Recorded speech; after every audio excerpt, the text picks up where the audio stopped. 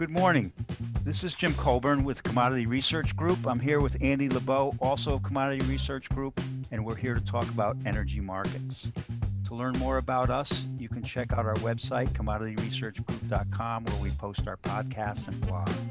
We would like to thank our friends at EKT Interactive Oil and Gas Training for hosting this podcast. Check out their newsletters, podcasts, and learning modules at ektinteractive.com. This podcast should be construed as market commentary, merely observing economic, political, and market conditions, and is not intended to refer to or endorse any particular trading system, strategy, or recommendation. We are not responsible for trading decisions taken by anyone. Information is not guaranteed to be accurate.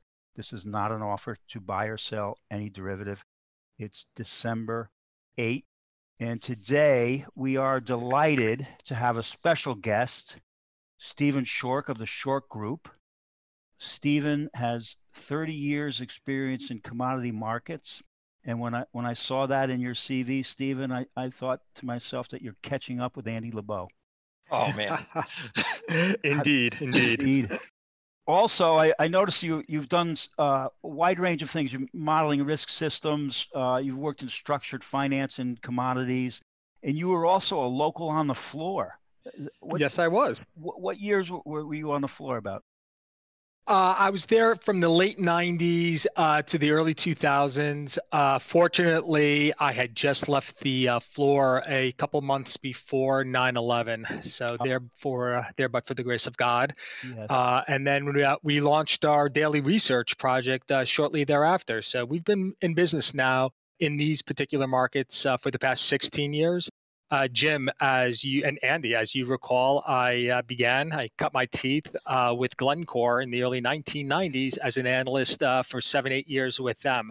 So it's been quite a ride. Quite a ride and lots of experience. And you're also a star of stage and screen. You've been on all the important TV shows. You quoted in business journals and everything. And so welcome, Stephen, and hello, Andy.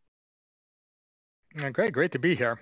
So our first, let's get right to it. Oh, first of all, before we begin, why don't you tell people how they can get in touch with you outside of this podcast? Yeah, absolutely. Our core report is the Daily Schork Report. That's SCHORK, which highlights key metrics of import for the energies traded on the NYMEX and the ICE. We also have a weekly power nat gas report, which provides price range forecasting for regional pricing points, and we provide advisory services for hedging programs specific to the industry's needs. To request a complimentary trial, you can email us at contact@SchorkReport. Again, that is SCHORK. It's actually contact@SchorkGroup.com, or you can call us at 610-225-0171. Beautiful. Thank you for that. And let's get right into this. We are delighted because Andy and I don't spend a lot of time on natural gas, and that's what we're dedicating today's podcast to. So my first question for you is, what in the heck's going on in natural gas? Absolutely. Natural gas is in the midst of just a perennial bear market. It is a situation where we, quite frankly, just have too much supply, not enough demand. We have to keep in mind that natural gas is a very seasonal market, attracts a lot of speculation in this market. So we tend to get very outsized swings in volatility.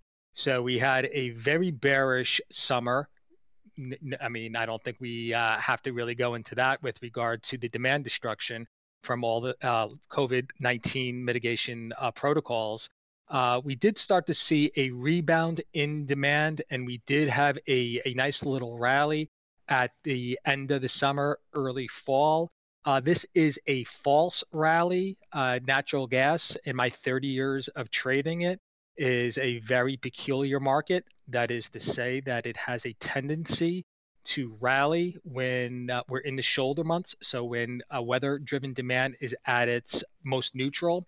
Then when we get into the winter, we tend to see prices fall off, and we tend to see a bear market through the winter, all the way through the end of the winter. And oddly enough, when we get into late March, early April, i.e. the end of winter into the spring, that's when we rally again. And we typically rally right until we get to the dog days of summer. Everyone's flipping on their ACs. We're burning lots of natural gas to keep those ACs going. And then markets tank. So it's a market that zigs when everyone expects it to zag. And we zigged a few weeks ago, but we're in the midst now. We've had our pre-winter rally, and fundamentals are taking over. Reality is taking over. And quite frankly, guys, we just don't have enough demand relative to supply, and that is quickly being repriced into the market.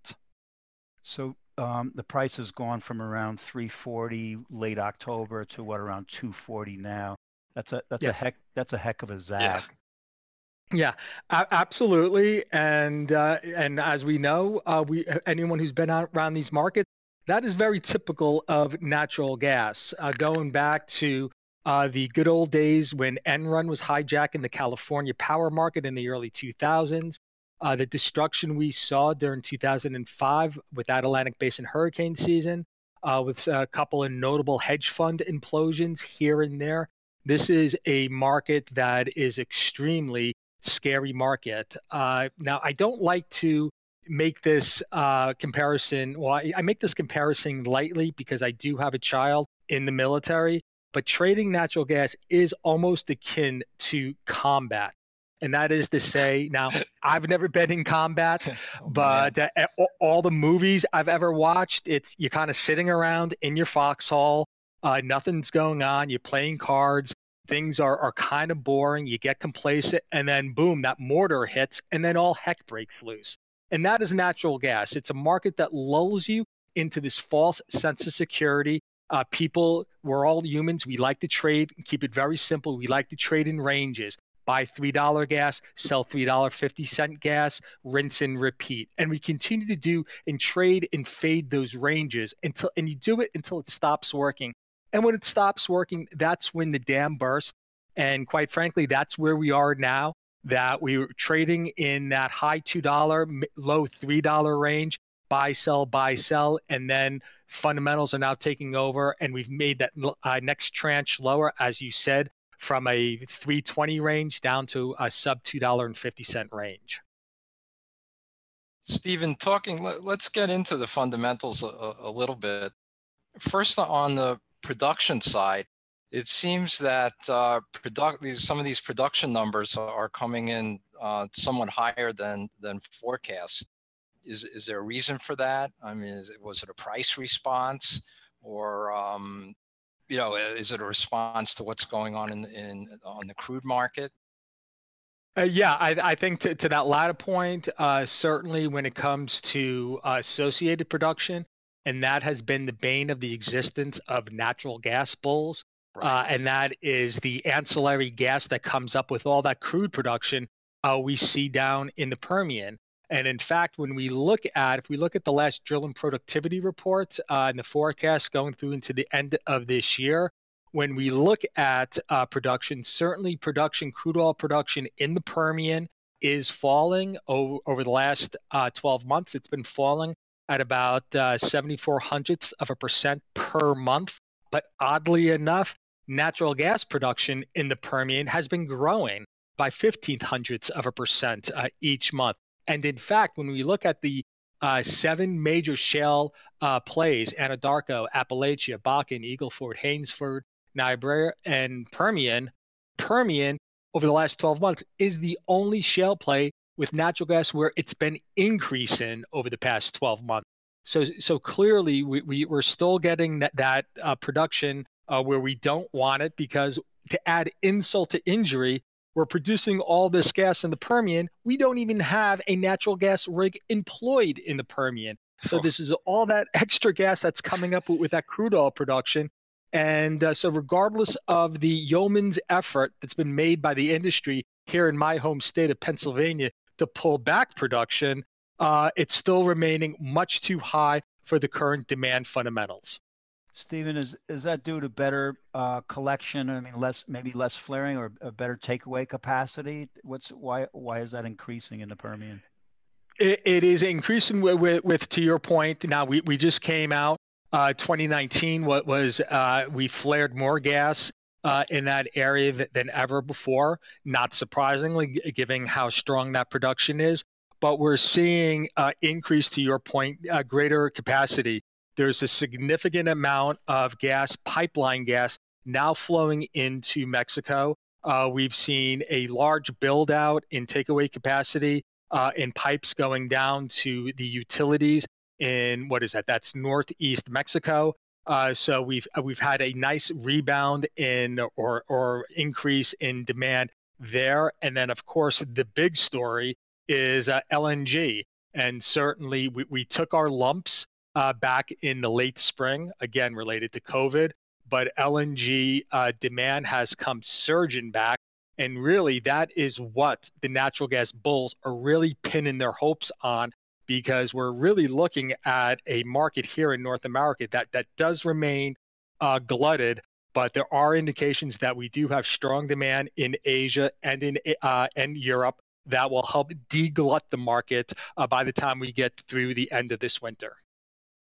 How much extra export capacity can we get out for LNG?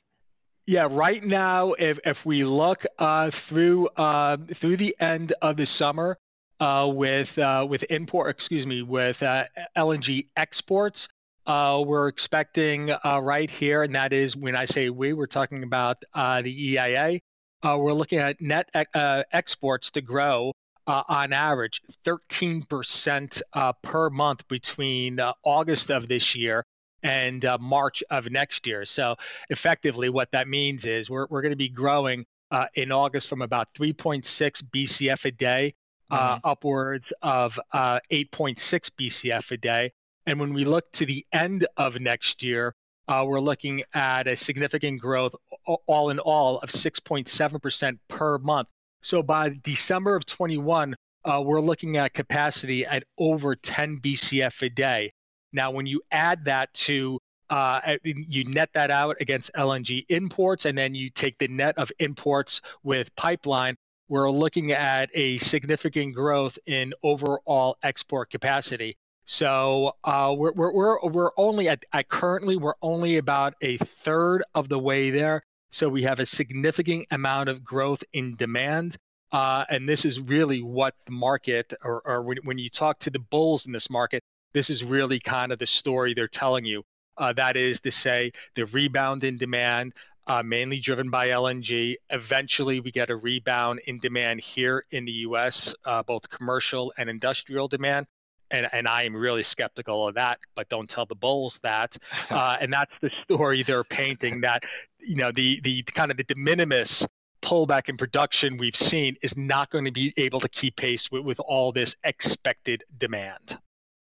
Can you talk to us about the international? Is there a traded international price for natural gas, and what does that look like? Yeah, yes, like a forward market, I guess. Yeah, absolutely. We have a liquid forward market on the Japan-Korea marker, which is traded on the NYMEX, and that you can get reliable quotes for 3 months out. So we've seen in that marker, and that's the JKM marker, and we've had significant growth, a very nice rally in that market. We also have a very liquid market in the Dutch tidal transfer market, that facility. That's the TTF market, and that's a good benchmark for pricing going into Europe. So when we look at both of those markets through the end of this winter, certainly, and this was the indication going into the winter, and now we're looking at the spreads relative to the end of the winter. When we look at the basis, that is to say the TTF or the European marker, it's premium to the Henry Hub, and also the JKM, the Asian premium to the Henry Hub. Those values, those premiums to the hub have doubled since the start of the winter, and this is where the bulls are really leaning on, saying yes, you know, the net backs are there. That is to say, the economics to move gas out of the Gulf Coast are there, to get it through the Panama Canal, get it over to Asia, get it around the panhandle or the tip of Florida, and get it into North Europe. So the economics are there, indicating, you know, very strong demand. And we have to keep in mind spreads always lead the way. So when we look at the international spreads relative to the Henry Hub contract, very bullish. Conversely, when we look at the spreads on the Henry Hub itself, they tell a much different story, and that is an extremely bearish story. Well, certainly we've seen the contango in Jan-Feb natural widen, and the March-April has it looks like it's moving to flat. Maybe that might move into contango. Yes. And yes, I'm sorry. Stephen, I was just going to say, Andy's idea of a widowmaker trade has always been the heating oil to gasoline. Right.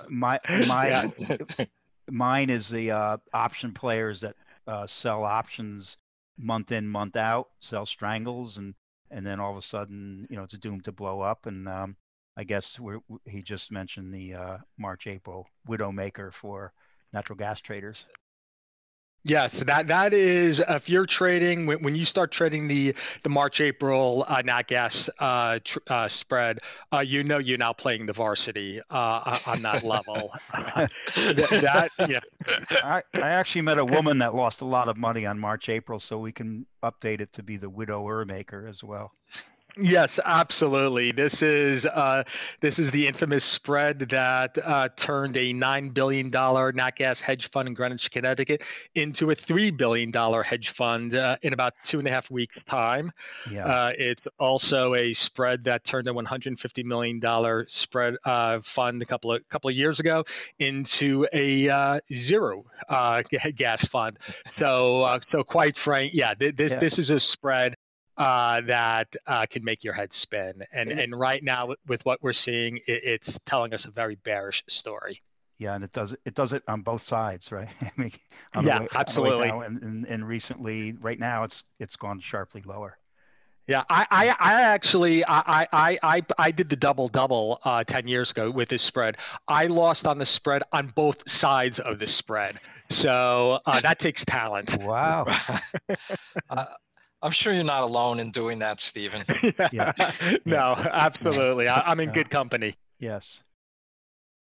So I want to ask you, just shifting gears a little bit, and talk somewhat about the new administration coming in, and how you see the Biden administration's view towards natural gas, relative to the current administration, or relative to the Obama administration, or what your feelers are on those issues. Yep. Yeah, I absolutely have I'm holding my breath right now, and quite frankly, I am concerned. It's a very confused message that we received over the past year from the Biden camp. When we go back and look at the DNC platform in 2012, so for Obama's second term, that administration, that platform was all in on natural gas. I invite everyone to go to the DNC website, into the archives, and read their energy policy. But it was all about promoting natural gas. Natural gas, it was seen, correctly so, that given that U.S. industry has the cheapest source of energy anywhere around the world, we have unparalleled, our companies have unparalleled comparative advantage, something that China greatly envies. And the Obama administration recognized this and really wanted to exploit this. It goes without saying that the Trump administration, of course, was all in on hydrocarbons. But now we go and we read the 2020 Democratic DNC official platform. And oddly enough, and I do think this is a little kind of, playing around with the words, because anyone outside of the industry probably doesn't equate natural gas is really, the other name for natural gas is what? Methane. So the DNC platform is all about methane containment and how we're going to control all this. And when we look at the rhetoric, and look, I have a daughter that lives that used to live in Brookline, Massachusetts. They passed an ordinance: new construction cannot have natural gas hookups. You have the same situation in Berkeley, California. So it really is we're really playing with fire here at this point. So it's hard for me to imagine we take such a negative turn, given how important natural gas is. But the biggest concern is not, oh my goodness, Joe Biden's in office, he's going to outlaw the use of natural gas. Well, that can't happen. I mean, he is going to ban drilling on federal lands. That's in the DNC platform. Right. But the bulk of it is in private in private hands. So really, that's a constitutional issue. You're not going to be able to ban that gas. But what you are going to do is you are going to violate the bedrock of capitalism, and that is capital flows to where it is welcomed and stays where it is where it's treated well. And the signals, regardless of which side of the political aisle you sit on, the signals are clearly that investment in the hydrocarbon is not welcomed and will not be well treated.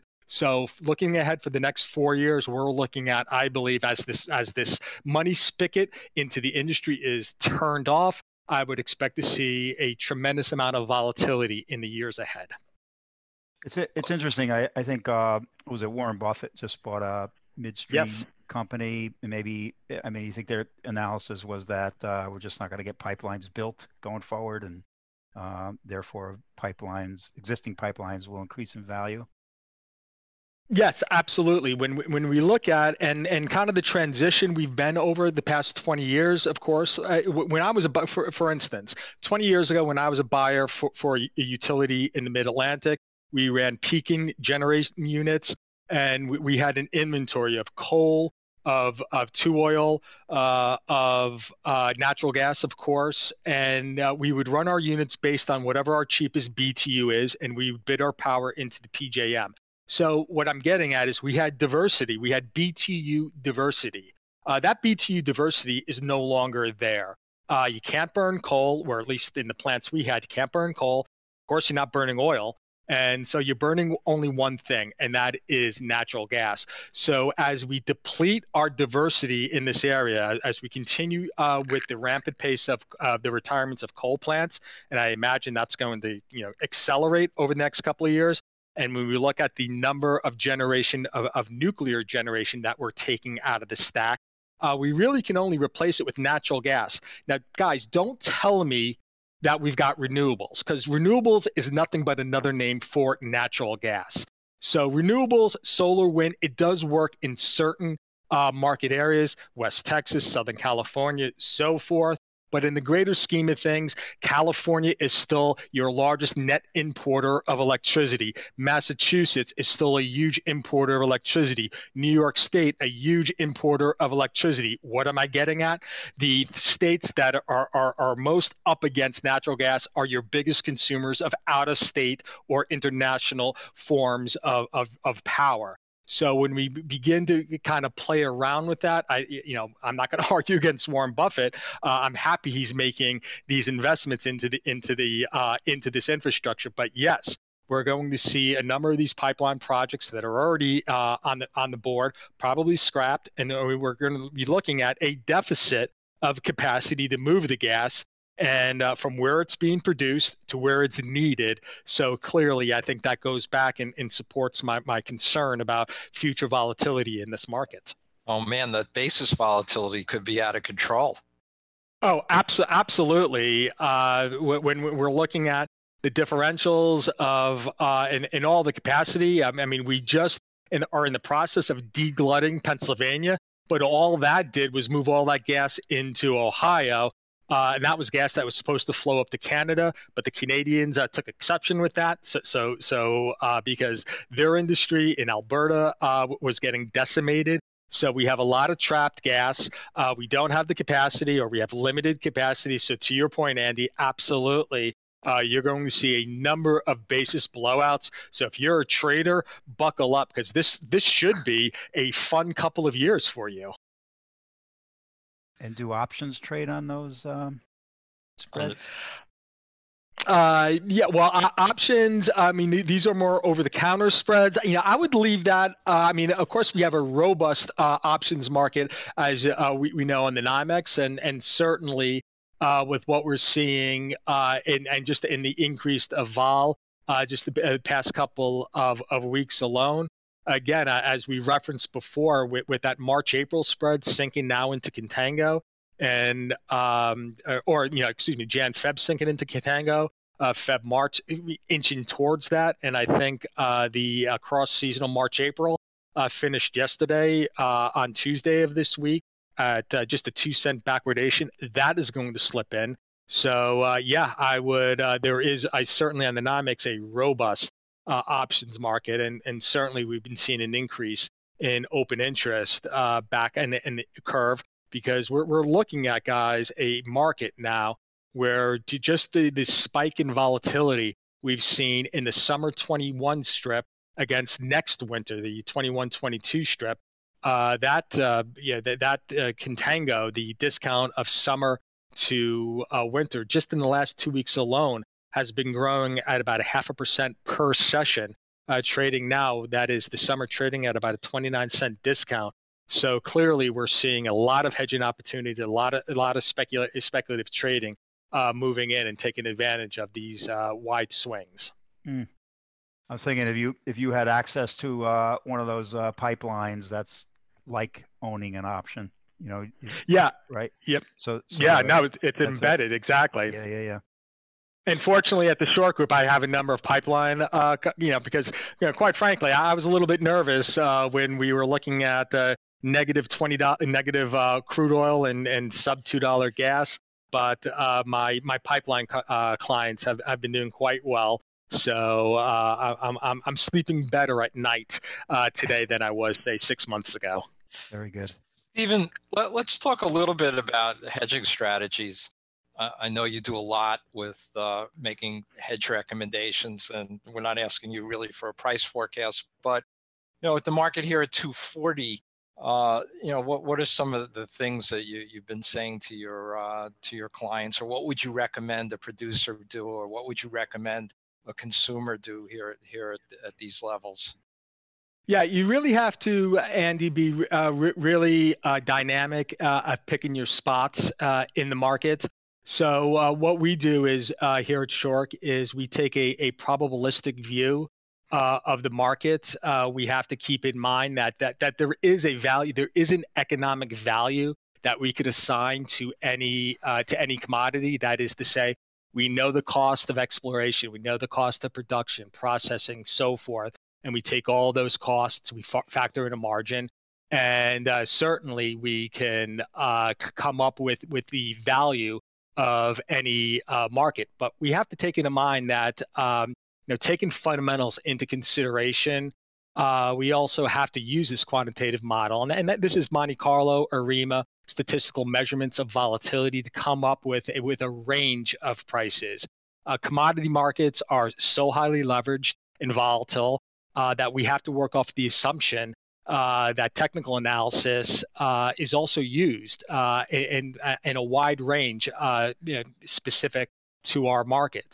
So, the key takeaway, and I'm a believer in the efficient market theory, but there's a lag with information getting to the market. So the key takeaway here is that we believe there's a gradual flow of information to the market, and in return, the pattern of price adjustments involves in this gradual movement to a new equilibrium in price as the fundamental information is digested in the market.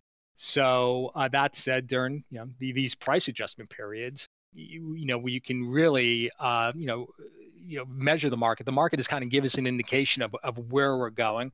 So employing a number of having that fundamental understanding of where values, quote unquote, should be, but should is the most useless helping verb in the trader's lexicon. And so what we do is we do take these measurements and we come up with that range. So Andy, that was a long-winded way of answering your question, but essentially what we're looking at is we're looking at analogs of past price performance, and there's two ways you can do this with measuring volatility. You can measure it in the implied volatility, and that, of course, is nothing but the market's guess of what future volatility is going to be, and we can extract that implied volatility from the Black-Scholes market reverse model and reverse engineer it, and we can kind of get what the model is estimating volatility will be. I don't like doing that. I'm a more conservative guy. I prefer to look at statistical volatility or historical volatility. It gives me a much larger breadth of how wide the market could actually go. And for my hedging clients, I think that leads to less whipsaws, less nasty surprises.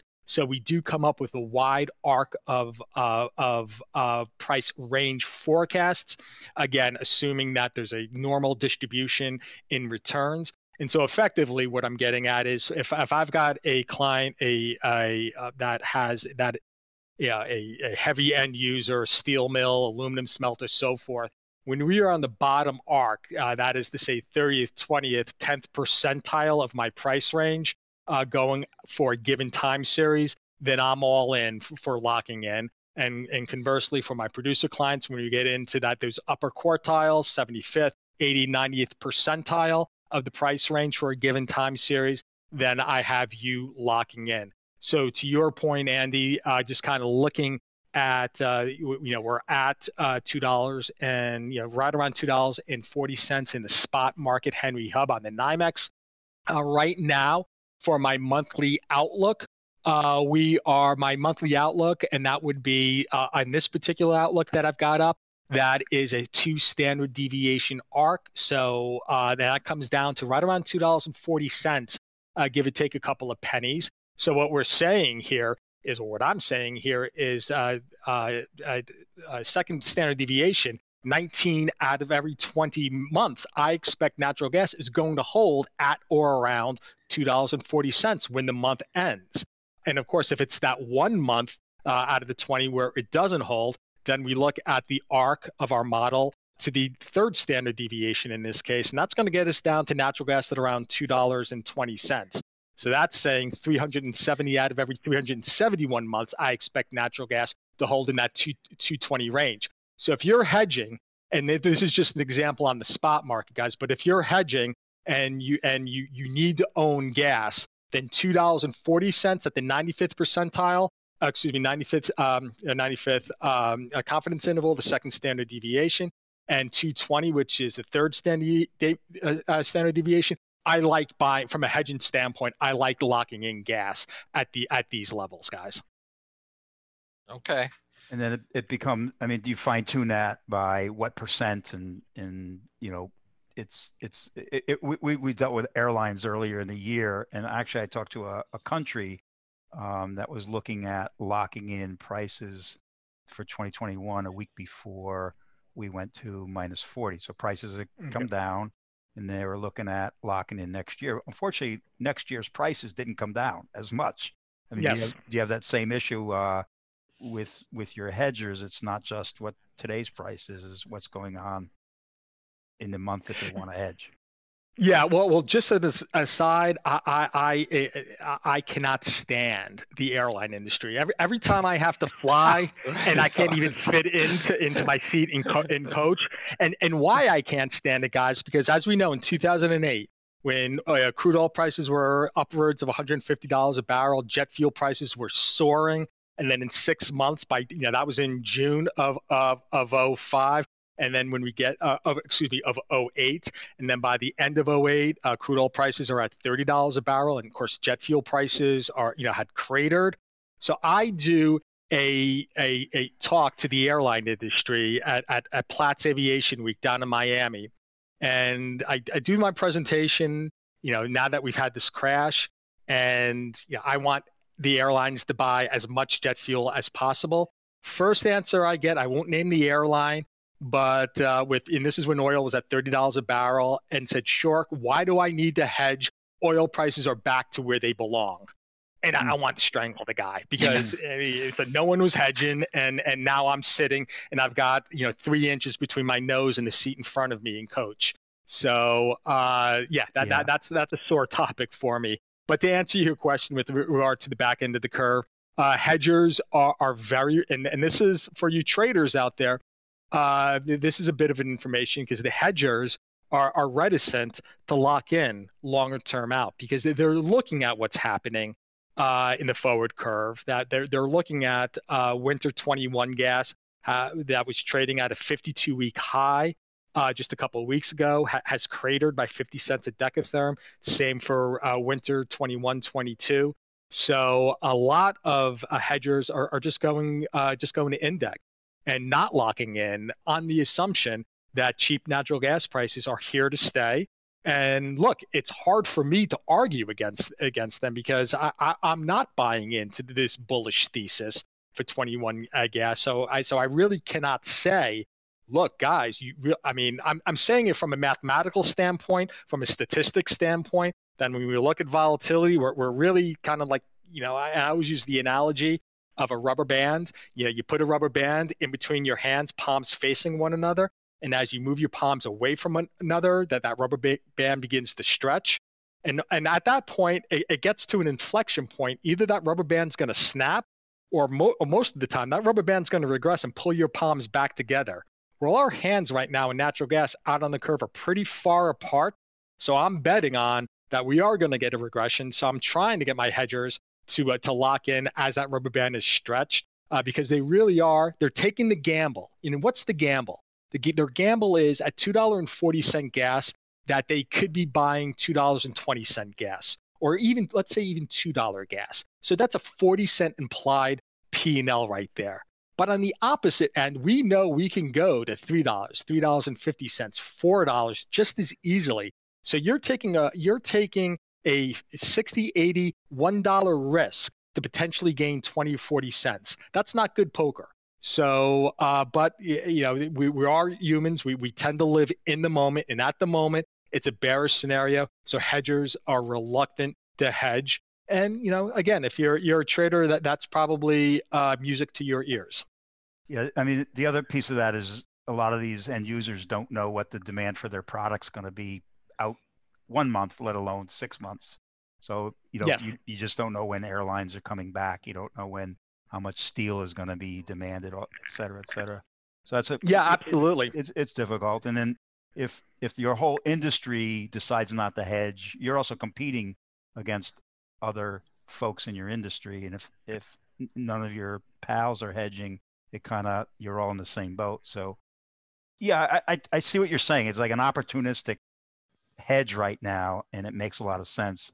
I can also see the side that, especially airlines where they messed up. So can you imagine hedging your international jet fuel using WTI when it and then goes minus $20 versus Brent, and so they had a lot of bad experiences since 2000, and there's still some aftertaste, I think, against hedging. But your points are well taken. It's an art. It's not a science.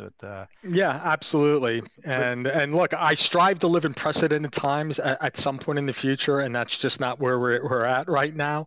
Yeah. So it is. You have to pick. You have to be flexible, and this is why we do prefer to rely on on play the probabilities, and because you just don't know. Yeah, I mean, exactly. I'll just as a story on that Friday night, I get a phone call the Friday night before that Monday when all heck broke loose, and we ended up going to zero, below zero the next week. I get a phone call from a hedge fund client based down in the islands, and he said, "Shark, I just talked to somebody at Dynamics, and they're going to allow negative puts." I had to ask him to explain I couldn't put it together. Yeah. What is a negative put? And I just it bamboozled me, and sure enough, it's not that we can go there again. But look, we have basis markets, West Texas, where natural gas trading negative in West Texas or up in Alberta is nothing new. It's happened before. So it can happen again. So once again, buckle up for quite a ride. Well, I say I've written 2020 is the year that we were offered $0 puts, which means somebody's willing to pay for the right to sell something for nothing. Yeah, it's incredible. It's crazy. I used to joke when people ask, Shark, how low can prices go? I would say, well, we know they can't go below zero. Of course. And who knew I was wrong? I mean, it was nuts. Good stuff. All right. Andy? Well, I think we're right at the edge of time here. Stephen, you want to once again tell everybody where they can get a hold of you? Okay, I appreciate that, Andy. Yes, it's at contact@schorkgroup.com. And again, SCHORKGRUP.com. Or just give us a call, and that would be for complimentary trial. And as we've highlighted, we do a number of modeling for hedgers and for traders. I am a trader myself. Or you can call the office here at 610-225-0171. So great having you on. As you mentioned, we've known you, I guess it's 30 years now, Stephen. And Yep. It's really been such a pleasure to have you on and talk about natural gas, which Jim and I never talk about really. And the title of our podcast is Energy Markets. So I'm glad we finally got around to talking about natural. And you can reach us at commodityresearchgroup.com. You can get to me, A. LeBeau, at commodityresearchgroup.com. And, again, Stephen, can't thank you enough for coming on with us. No, I appreciate the opportunity. I look forward to the next time. Thanks, Stephen, very much. All righty. Cheers. Cheers.